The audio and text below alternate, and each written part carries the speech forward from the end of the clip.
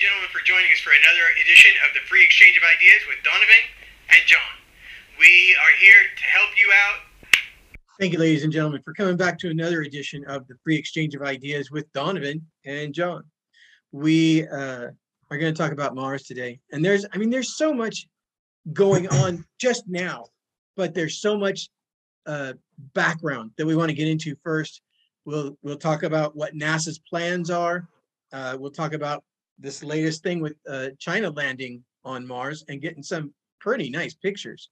And we'll talk about ingenuity and perseverance. Yeah, we'll talk about both of those.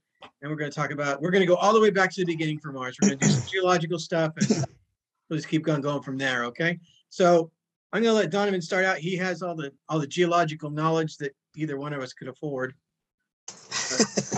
Thank you. Yeah, one of the things that just fascinates me with Mars, and the whole reason why we're going, is if you look back in history, geological history of Mars, is there was at one point water on Mars, which means there's the possibility that there could have been life on Mars, and it was a blue planet in our sky at one point in our history for the dinosaurs, I guess. But to me, it was just fascinating to learn about it. So I'll hop into it really quick.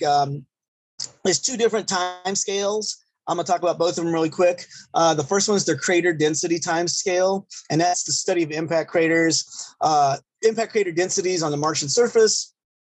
And they're delineated into four broad periods of the planet's history.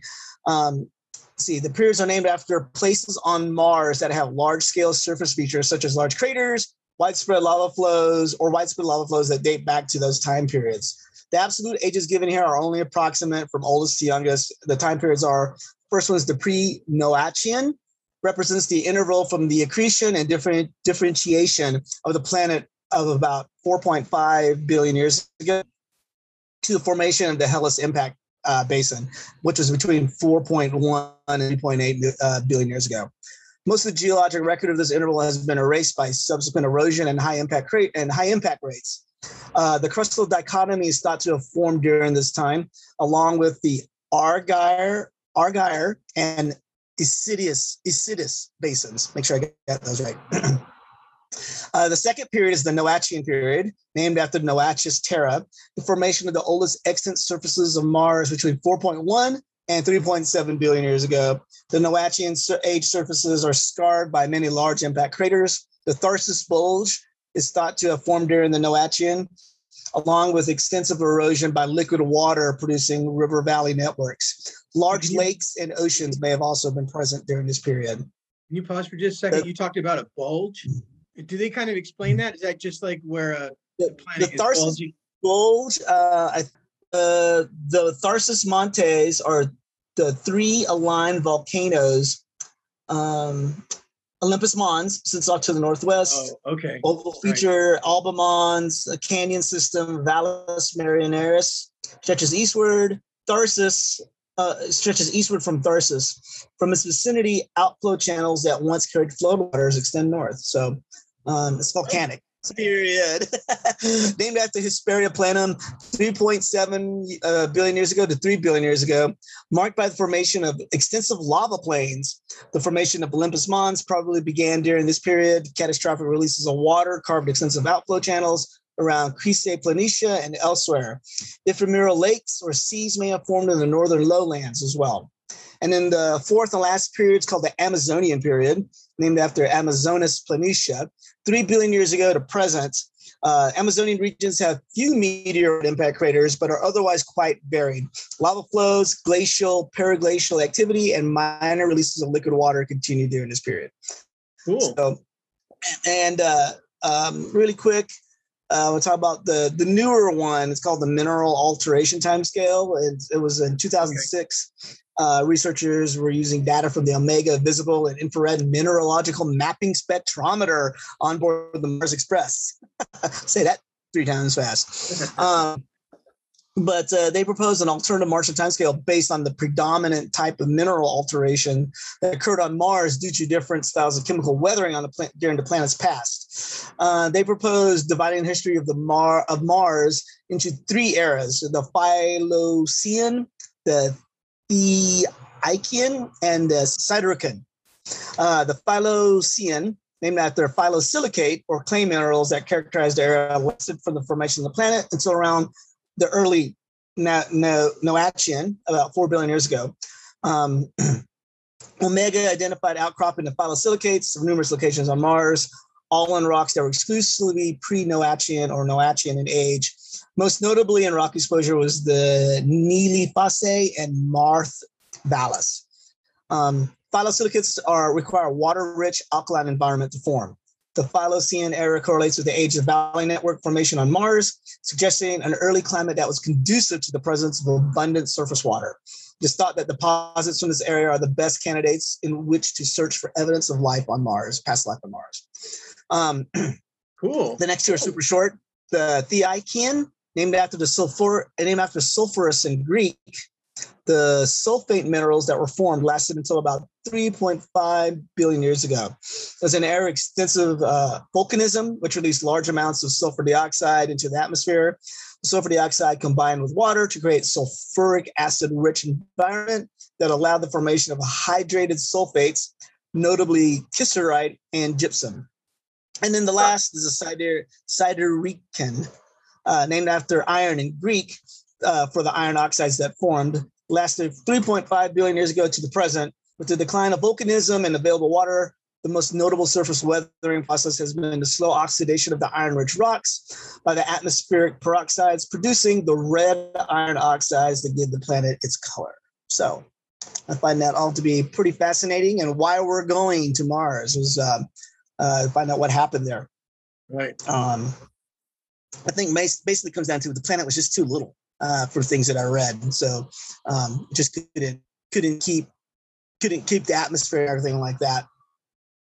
We got lucky and we're just the right size. So iron core, or a warm iron core on Mars too that I was reading. So it's pretty fascinating to see what went wrong with our sister planet there. So yeah, that's all I got, man. So all right, boom, so you're next. Yeah, so Donovan talked about the geologic history of Mars, which is just fascinating to me. But next, we're going to talk about all the missions that were going to Mars, that I'm going to quote, going to Mars. A lot of them didn't make it off the platform. A lot of them didn't hit the planet, which I find difficult to understand. But so and amazingly enough, we were trying to, well, not we, but as a planet, we were trying to do this as early as 1960. One of the first things that was done was by the Russians. 1.2 Mars M1M number 1 and Mars 1M number 2, October 10th and October 14th, 1960. Both were destroyed on launch. But I mean, they're making an effort in 1960. This is like 3 or 4 years after Sputnik. That's impressive. And then let's see who is next. Oh, Russians again. 3, 4, 5, and 8. Mars 2MV4 number 1, Mars 1, Mars 2MV3 number 1, and Zond ZOND number 2. October 24, November 1, November 4, 1962, and November 30, 1964. Broke up in all 4 of these broke up in Earth's atmosphere or Earth orbit. Radio failure en route, stranded in Earth orbit. I don't know how you get stranded there. Eventually, you're going to fall back, I would think. And one was radio failure en route. So those, was it 1, 2, 3, 4, 5, and the first 2 were complete failures, unfortunately. And then the United States took a shot. 6 and 7, Mariner 3 and Mariner 4, November 5 and November 28, 1964. There was a payload fairing failed to open. Mariner 3, yeah. Yeah, Mariner 3. So, and then Mariner 4 was the first flyby and picture return. So it's on its way out still, which is pretty awesome. USA. I'm really impressed with USA. that they're still going and they're taking pictures of planets, and the last one, Voyager, to take a picture of the solar system as it was exiting. Very cool stuff. But to get back to this, I apologize. The next folks to try again were the Russians again. And that was 11 and 12, Mars 1969A and Mars 1969B, March 27 and April 2, 1969. Both were destroyed during launch. So Biv. That was bad. And then we tried again, 13 and 17, Mariner 8, Mariner 9, May 8 and May 30, 1971. Mariner 8 was destroyed on launch or during launch, and Mariner 9 was the first probe to orbit Mars. So this is the first one to see the entire planet, and for us to see the entire planet. And then the Russians again, 14, 15, and 16, Cosmos 419, Mars 2, and Mars 3. May 10, May 19, and May 28, 1971. So they're boom, boom, boom, just trying to get them launched. One failed to make Earth orbit, one lander crashed, and the other lander failed for reasons unknown. They also tried again, 18, 19, 20, and 21. This is Mars 4, Mars 5, Mars 6, and Mars 7. They missed the planet too. Yeah. July 21, July 25, August 5, and August 9, 1973. So they're making efforts. But yeah, the first one missed the planet. The second one, so Mars 4 missed the planet. Mars 5 orbited the planet, and Mars 6 and 7, the lander failed. So I'm guessing these went, and turned it apart. Didn't miss the planet. didn't miss the planet at all. No. And then United States again, 22 and 23, which is Viking 1 and Viking 2. These are really the pinnacle for us at that time, I think. August 20 and September 9, 1975, both landers and orbiters returned data, which is stuff we didn't have. And this is kind of the first NASA thing I ever remember as a child, kind of seeing on the news. Right. When I was a kid, 75. So that was kind of like my first introduction to NASA. Was the Viking. I remember seeing it on TV. Yeah, I'm right. sure my parents. I was just there. I was watching the news. Yeah, and seeing the pictures that came back from that were just amazing. So then next, the Russians again, 24 and 25. That's Phobos 1 and Phobos 2. July 7 and July 12, 1988. So from 75 to 88. A long time. Yeah, nobody did anything. So Phobos 1. Oh, it looks like, okay. So Phobos 1 lost communications en route. I don't know how far they got away from Earth. The second one, Phobos 2, lost communications near Phobos. So they don't know if it landed or it crashed or it just kept going, which is a real possibility. We got a couple of those in this list. 26, Mars Observer. This is the United States again, September 25, 1992. So from 88 to 92, not much going on. Probably just trying to really gather more information so we knew what we're doing better. And that was September 25, 92. Like I said, they lost communications near Mars. I don't know if that means it burned up or, again, missed the planet. That's a possibility. Again, the United States again, 27. Mars Global Surveyor, November 7, 1996. Successful mission. Yeah, that was a successful mission. Orbited and returned data, which I think, and that's where we were going at this point. I think a lander was, out there. We actually got one on the ground, but we're getting more information from the orbiters really at this point. Again, 27, Mars Global Surveyor, November 7, 1996, orbited, returned data. And then, is that the French one? That's French, yeah. It's French, yeah. Mars 96. Mars 96. Yeah, Mars 96, November 16, 1996, destroyed during launch. So, boom! They're really good at blowing up stuff. And again, the United States, 29. So these are like in order that they went. So 29 to be, it's the 29th mission to Mars from this planet. That's Pathfinder. December 4, 1996, landed in Ares Vallis, deployed Sojourner rover. Number 30 is Nozomi from Japan, July 4, 1998. They missed the planet. I just want to let that sink in for a second. They missed an entire planet. Well, the Russian one too. There was one of the Russian ones missed the planet too. You said. Well, I figured the Japanese didn't use the same map, so. And then me and John were joking about this. It was like, you can hire the two of us. I was like, I guarantee you we won't miss the planet, but we can sure as hell crash a probe into the planet for nothing. Yeah, absolutely. Yeah, we can do that all day long. So the next mission after that was from the United States. That was Mars Climate Orbiter. Destroyed during orbit insertion. So I'm guessing it just got in at a bad angle and it whoosh, turned into flame.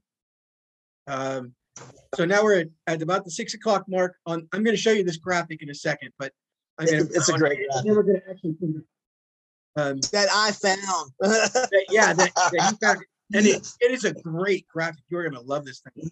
But the 32nd mission to Mars was the Mars Polar Lander Deep Space 2 from the United States, January 3, 1999. It crashed on the surface. That's not the one that they did meters versus feet, right? That might have been that one. That might have been that one. I remember it was in the 90s. That was just bad. And then 33 is the United States again. Mars Odyssey, April 7, 2001, is currently orbiting Mars. Number 34 from ESA, which is the European Space Agency.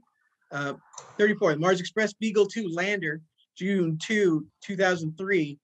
It is the orbiter is orbiting Mars, but they lost communications after separation, so they don't know what they know of that one. Yeah, but the Express is still active too. Yeah. I think the lander just kind of quit talking. 35 and 36, again, the United States. Mars Exploration Rovers Opportunity and Spirit, July 7 and July 10, 2003. Did it again. Right. So Opportunity was dropped in the Meridiani Planum, and Spirit was dropped in Gusev Crater. I think that one is near the polar ice cap. I'm not positive. So don't quote me on that. I'm sure I'll get some science geek that will tell me I'm a complete idiot. But. Remember how sad it was when they stopped working? Oh, yeah, absolutely. So 37, United States again. This is the Mars Reconnaissance Orbiter. That was August 12, 2005, is currently orbiting Mars. Number 38 is, again, United States, called the Phoenix. August 4, 2007, landed at Northern Polar Region and returned data. So it's static data sender. It's not a rover. So France and China did one at 39. Phobos Grunt, Grunt, and Yinghua 1. That's November 8, 2011. They are stranded in Earth orbit. Number 40, again, the United States, Mars Science Laboratory Curiosity. November 26, 2011. It is currently exploring the Gale crater, if it's still alive. That was Curiosity still kicking. They just sent some pictures back. You didn't see that? Oh, did it recently? Nuclear power. That mission's still going. That's what I was talking about it earlier. It's been almost 10 years ago. 41. Is that Spain? Or is that? That's India. That's the Mars orbiter mission. So that one's still active as well. Thank you. Yeah, that's November 5, 2013. And still orbiting Mars, like you said. Next is the United States again. 42 is the Maven. It is orbiting Mars. That was on November 18, 2013. And then we're back to ESA, which is the European Space Agency. That's 43. ExoMars, TGO, and Schiaparelli. I probably butchered that, and I apologize. It's March 14, 2016, orbiting Mars, crash landed. That's not an unusual thing, unfortunately, but still we're doing better than we probably had any right to believe. The United States again, number 44, InSight, May 5, 2018, landed at Elysium Planitia. That is a cool looking one right there. And then this one is, I don't recognize this flag, and I apologize. That's the United Emirates. That's United Emirates, okay. The Hope probe. Yeah, the Hope probe, July 19, 2020, so just last year. It's an orbiter. And it's active. It's active too. Yeah, it's currently orbiting Mars, and I imagine sending back some great information. The last one here, number 46, is Tianwen number 1, July 23, 2020, orbiting Mars, rover landing to come. And actually they landed that rover. This is China, by the way. I don't know if I said Zhurong 1. Oh yeah, they didn't name the rover. They just said rover landing to come. So yeah, but that one has landed. It's taken pictures and they look fantastic. We'll show you that later as well. And then number 47 is Perseverance, July 30, 2020, exploring the Jezero crater. Perseverance is the one that came with, or the Ingenuity rode on. Yes. Yeah. So, and Ingenuity is the little chopper, the little helicopter. Gyrocopter. It's a drone, basically. Just had their 12th flight, and they're getting up there to where they want it to do all the work in the dirt in this big crater that they believe is where they'll find proof of life. So that's all of them. That's 47 missions. And if you count the Chinese mission lander as a secondary mission, then that's 48 missions to Mars from 1960 to 2020. So 60 years we've been trying to figure out this planet, but I think we are so much closer than we ever have been. Oh yeah, and then there's another graphic here that I want to run. The Tianwen #1. There's a graphic right on top of the planet of Mars. Perseverance, Insight, Curiosity, Phoenix, Spirit, and Opportunity, Pathfinder and Sojourner, Viking 1 and 2. These are the ones that are still on the planet. Said that this is the only planet that is populated by robots. Very, very cool. It will be down in the description below. I want you to see this. This is, I think, it's really cool. This shows. It's a good graphic. It's a great graphic, but it also shows the desire by scientists to just see if there's something else out there, to try and get us there. I won't be going. I'm short and fat, old, but Donovan is great shape. Good looking. I love Donovan for saying that. I'm not, but I appreciate it. Donovan, what do you got up next? The one thing I want to talk about that I didn't pull up any, but I remember reading about it, and they're developing Ingenuity, was that they're, the issues of, they're testing it here on Earth, or there's heavier, the atmosphere and everything here, and they're trying to figure out how is it going to fly there where the atmosphere is not as hit. Yeah, so it was interesting to see how they did all that stuff, and I mean, really quite stunned that it worked and is working, and they've been getting it to fly as good as they have been, because it's been, it's kind of tough. We can do a few things here on Earth, like climate and stuff like that, and even cold, but you can't really do the atmosphere. So it's interesting to see. I mean, that's something that I would have been awful, and I'm not good at stuff like that. I would have been just beating my head against the wall probably. Right. But I remember reading up on that, and when they were just developing it, and how they were trying to get it to fly and everything like that. So it was neat to see how the Ingenuity was going to be going to work, and if it was going to work. So I like that. Let me see here. And then the other thing was we talked about this. So this is was John was talking about just a minute ago. We talked about this last time too, is that you were asking me, and it's something that didn't come up with, and I didn't even know it.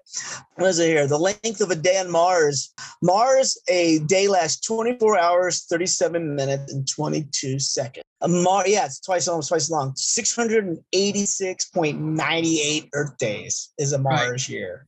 And then I was talking about earlier too about, the Mars has a radius of 2,106 miles. It's smaller than Earth's diameter. Yeah, so it's a small planet. So, that it even had an atmosphere, or a heavier atmosphere and water for millions of years is pretty fascinating. And a hot core too, which is volcanic. It's not volcanic anymore, but we did learn to have Mars quakes. I'll start with current and all the way down.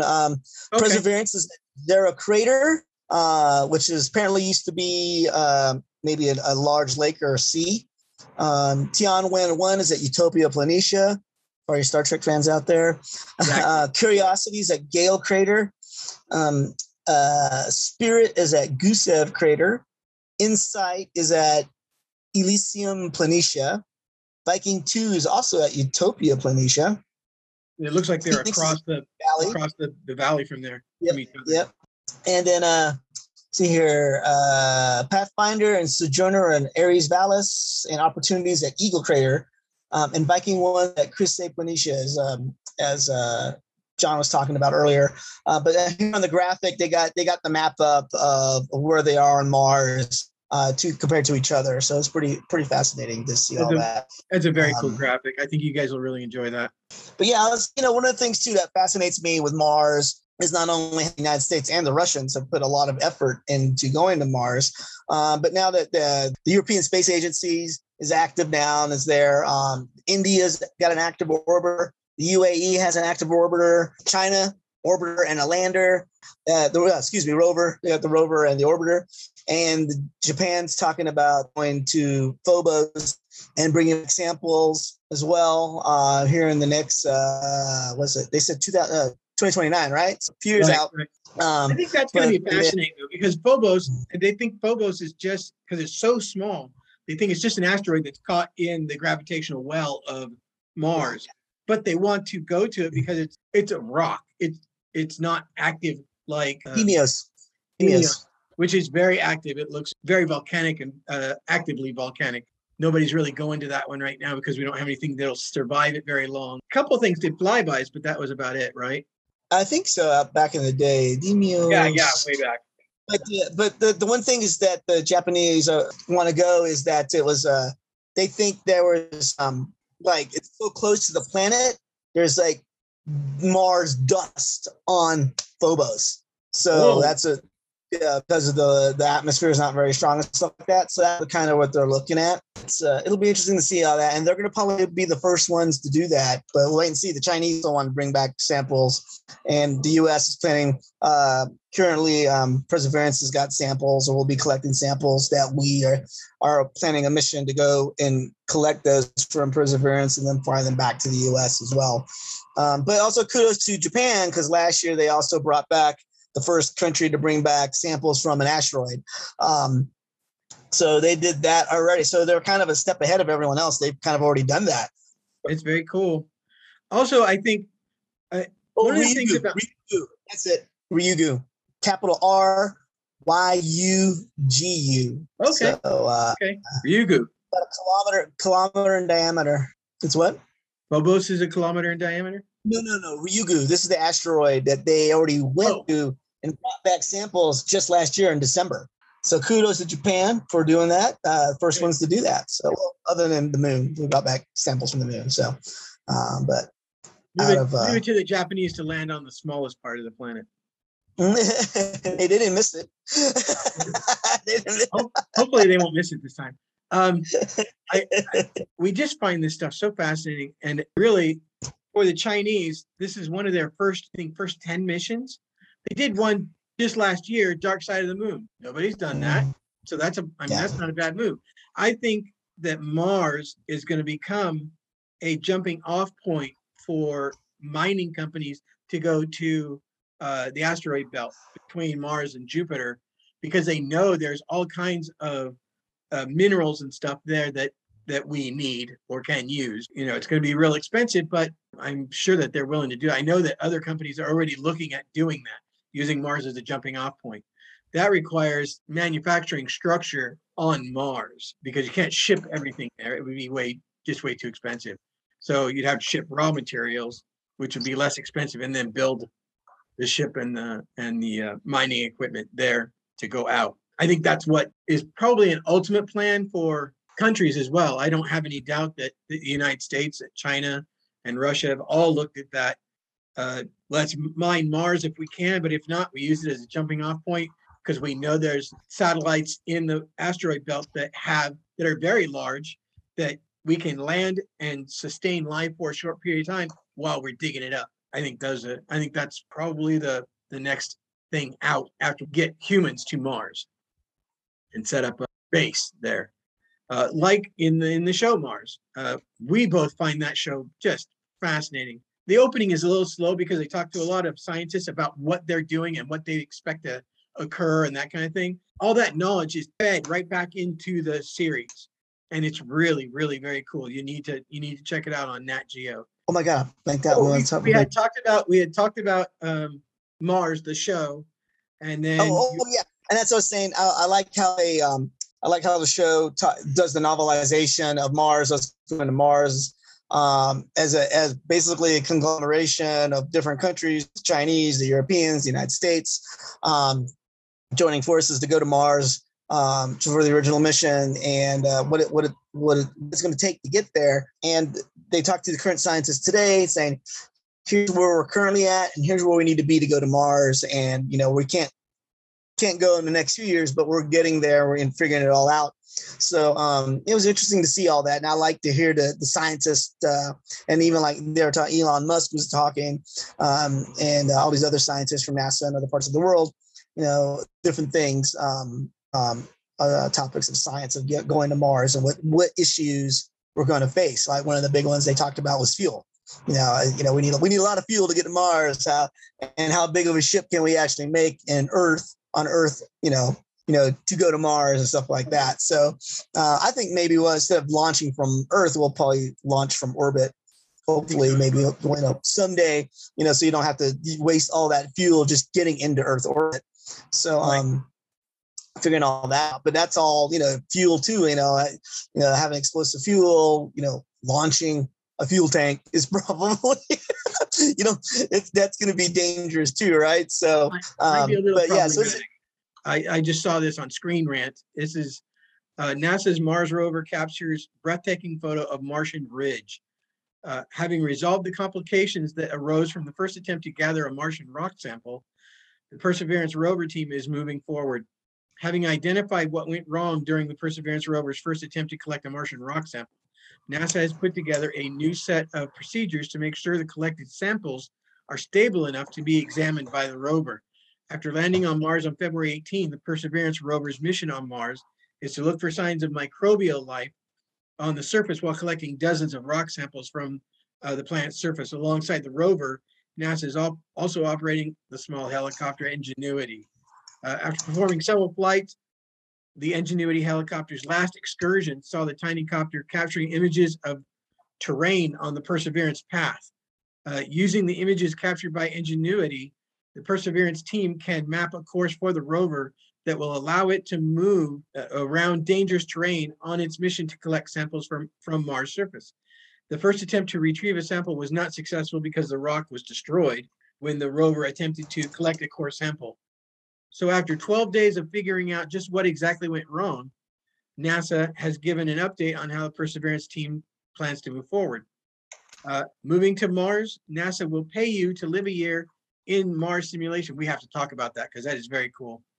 On the Mars 20 blog, the team started its first goal moving forward is to collect a more resistant rock for the rover to collect. The team plans to take the rover to a nearby region of Mars named Citadel, which is Citadelle,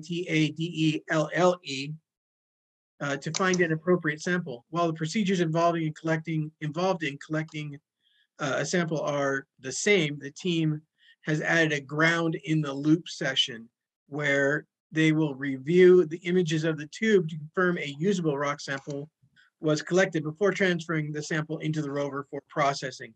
If the images show no sample is in the tube, the team can then try to collect another almost immediately. So they're on this and they're working on making it happen.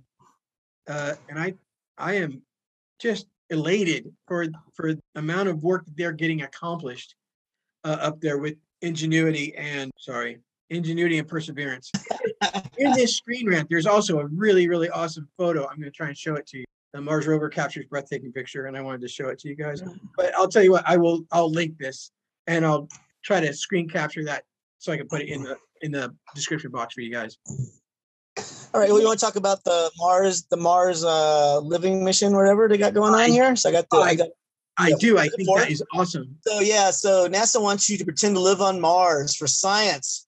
If you're healthy and have a master's degree in a STEM discipline, you could pretend to live on Mars for research purposes. NASA is planning a series of 3-year-long analog missions that mimic life on Mars beginning in the fall of 2022. Astronaut substitutes will explore, conduct experiments, and communicate just like real astronauts would on the red planet. So they're looking to do that. I don't know. I haven't read where. I don't think I've seen it. It's in Texas. They're probably keeping it. Is it in Texas? Yeah. I remember reading the red planet. Yeah, the first article I saw. I'm like, Mars doesn't get that warm. Why would you stick people in Texas? But yeah, Mars is like 0 degrees is like warm day on Mars. So. Right. But Texas has the room, so I can kind of see it. And the desert type situation better than most other states. I think they have the hard packed dirt that you can treat like Mars dirt, I guess. 2017. Yeah. NASA ran analog missions on the side of a volcano in Hawaii. I remember reading about that too. Yeah, so if you're interested in that, you got a master's degree, you're healthy, master's degree in a STEM discipline, and you're healthy and young. I think they even had an age. I didn't see that on this article, but I think they had an age. Couldn't be past a certain age. Somewhere in the 30s, mid 30s. But so it was interesting. That's what we're doing, and that's the stepping stone, for man to go to Mars. Living there as well. It's not going to be. I don't think we're going to do like the Apollo missions. Like, okay, we're here. We got a rock. Let's go. Right, yeah. Yeah. Also, Also, the thing about that is it's a psychological test as well, because you have to be psychologically stable, because you're going to be in very, very tight spaces with people you don't know, different personalities, different irks. Yeah, you have to be very, very. You're freezing up a little bit. Submariners would be good choices for this if they had the master degree in other disciplines. Notice they left out arts, so there's no. You're not going to get a musician or painter. Not in the first few missions, I imagine. But yeah, I think that's. And they said you have to be in good shape. Plus, I'm honestly. It's fascinating to see all this stuff going on, because this is it, right? So what's it going to be like? What to expect? And you're right. And as we talked about earlier, like, it's hot in Texas, it's cold on Mars. So that's going to be the thing that, the other thing that could kill you there too. It's like it's freezing. So dry desert, dry frozen desert. Right. They'll probably have air conditioning packs on if they have to go outside, but I imagine they're also going to be working on heat packs to keep the suit warm for Mars. But the other thing we need to talk about, talked about it the first time, they made oxygen. I mean, it wasn't very much. They made water. Yeah. But the oxygen was, if they can make oxygen on Mars, it means you don't have to take oxygen either. So that's a good thing too. So I'll find all this stuff out. So, all right. It'll be very, very interesting. I don't know. Cover everything? I think we did. But you really got to pay attention, because things are happening very, very quickly up there, and very quickly here on the ground as well, on Earth. So if you're interested in this, certainly as interested as we are, we really live on these things. And so we get to really pay attention to it, get a lot of information. If you have any questions or concerns, you just want to say, hey, and what do you guys really look like kind of thing, we're cool with that. We would love to have that. If you have things that you want to point out that we may have missed, absolutely. Leave that in comments. Either one of us are scientists. We're definitely not rocket surgeons. Definitely not rocket surgeons, right. But honestly, this is something that is going to be a huge thing in 20 to 40 years. I think it's going to be monstrous. And if I'm still around, I can't wait to see it. Cannot wait. Yeah, I hope to live long enough to see man actually step foot on Mars. I really want to see that. I mean, I remember back in '79 with the Enterprise space shuttle, and I remember thinking, I want to be an astronaut and I want to go to Mars. And then that was like, oh well. And Donovan doesn't say this often, but at 12 years old, he was full grown. So. Yeah, I was like, I was probably a little shorter than I am now. Not much shorter. Yeah. So honestly, if you like what we're doing, please hit that like button, subscribe, leave a comment. It'll push us up in the algorithms to help us be seen by others. We really do appreciate you who are watching and listening, and know that we're just humbled that you're doing that. We appreciate it. I got nothing else. Donovan? I'm done too, brother. Hey, good seeing you, man. Good seeing you. Everybody, thank you so much. We both love you. We're both very appreciative. Have a great day. Ciao, guys. Well, I'm Donovan, and John's here with us today. Thank you for joining us for the free exchange of ideas, and we'll see you next time on the next show. See ya!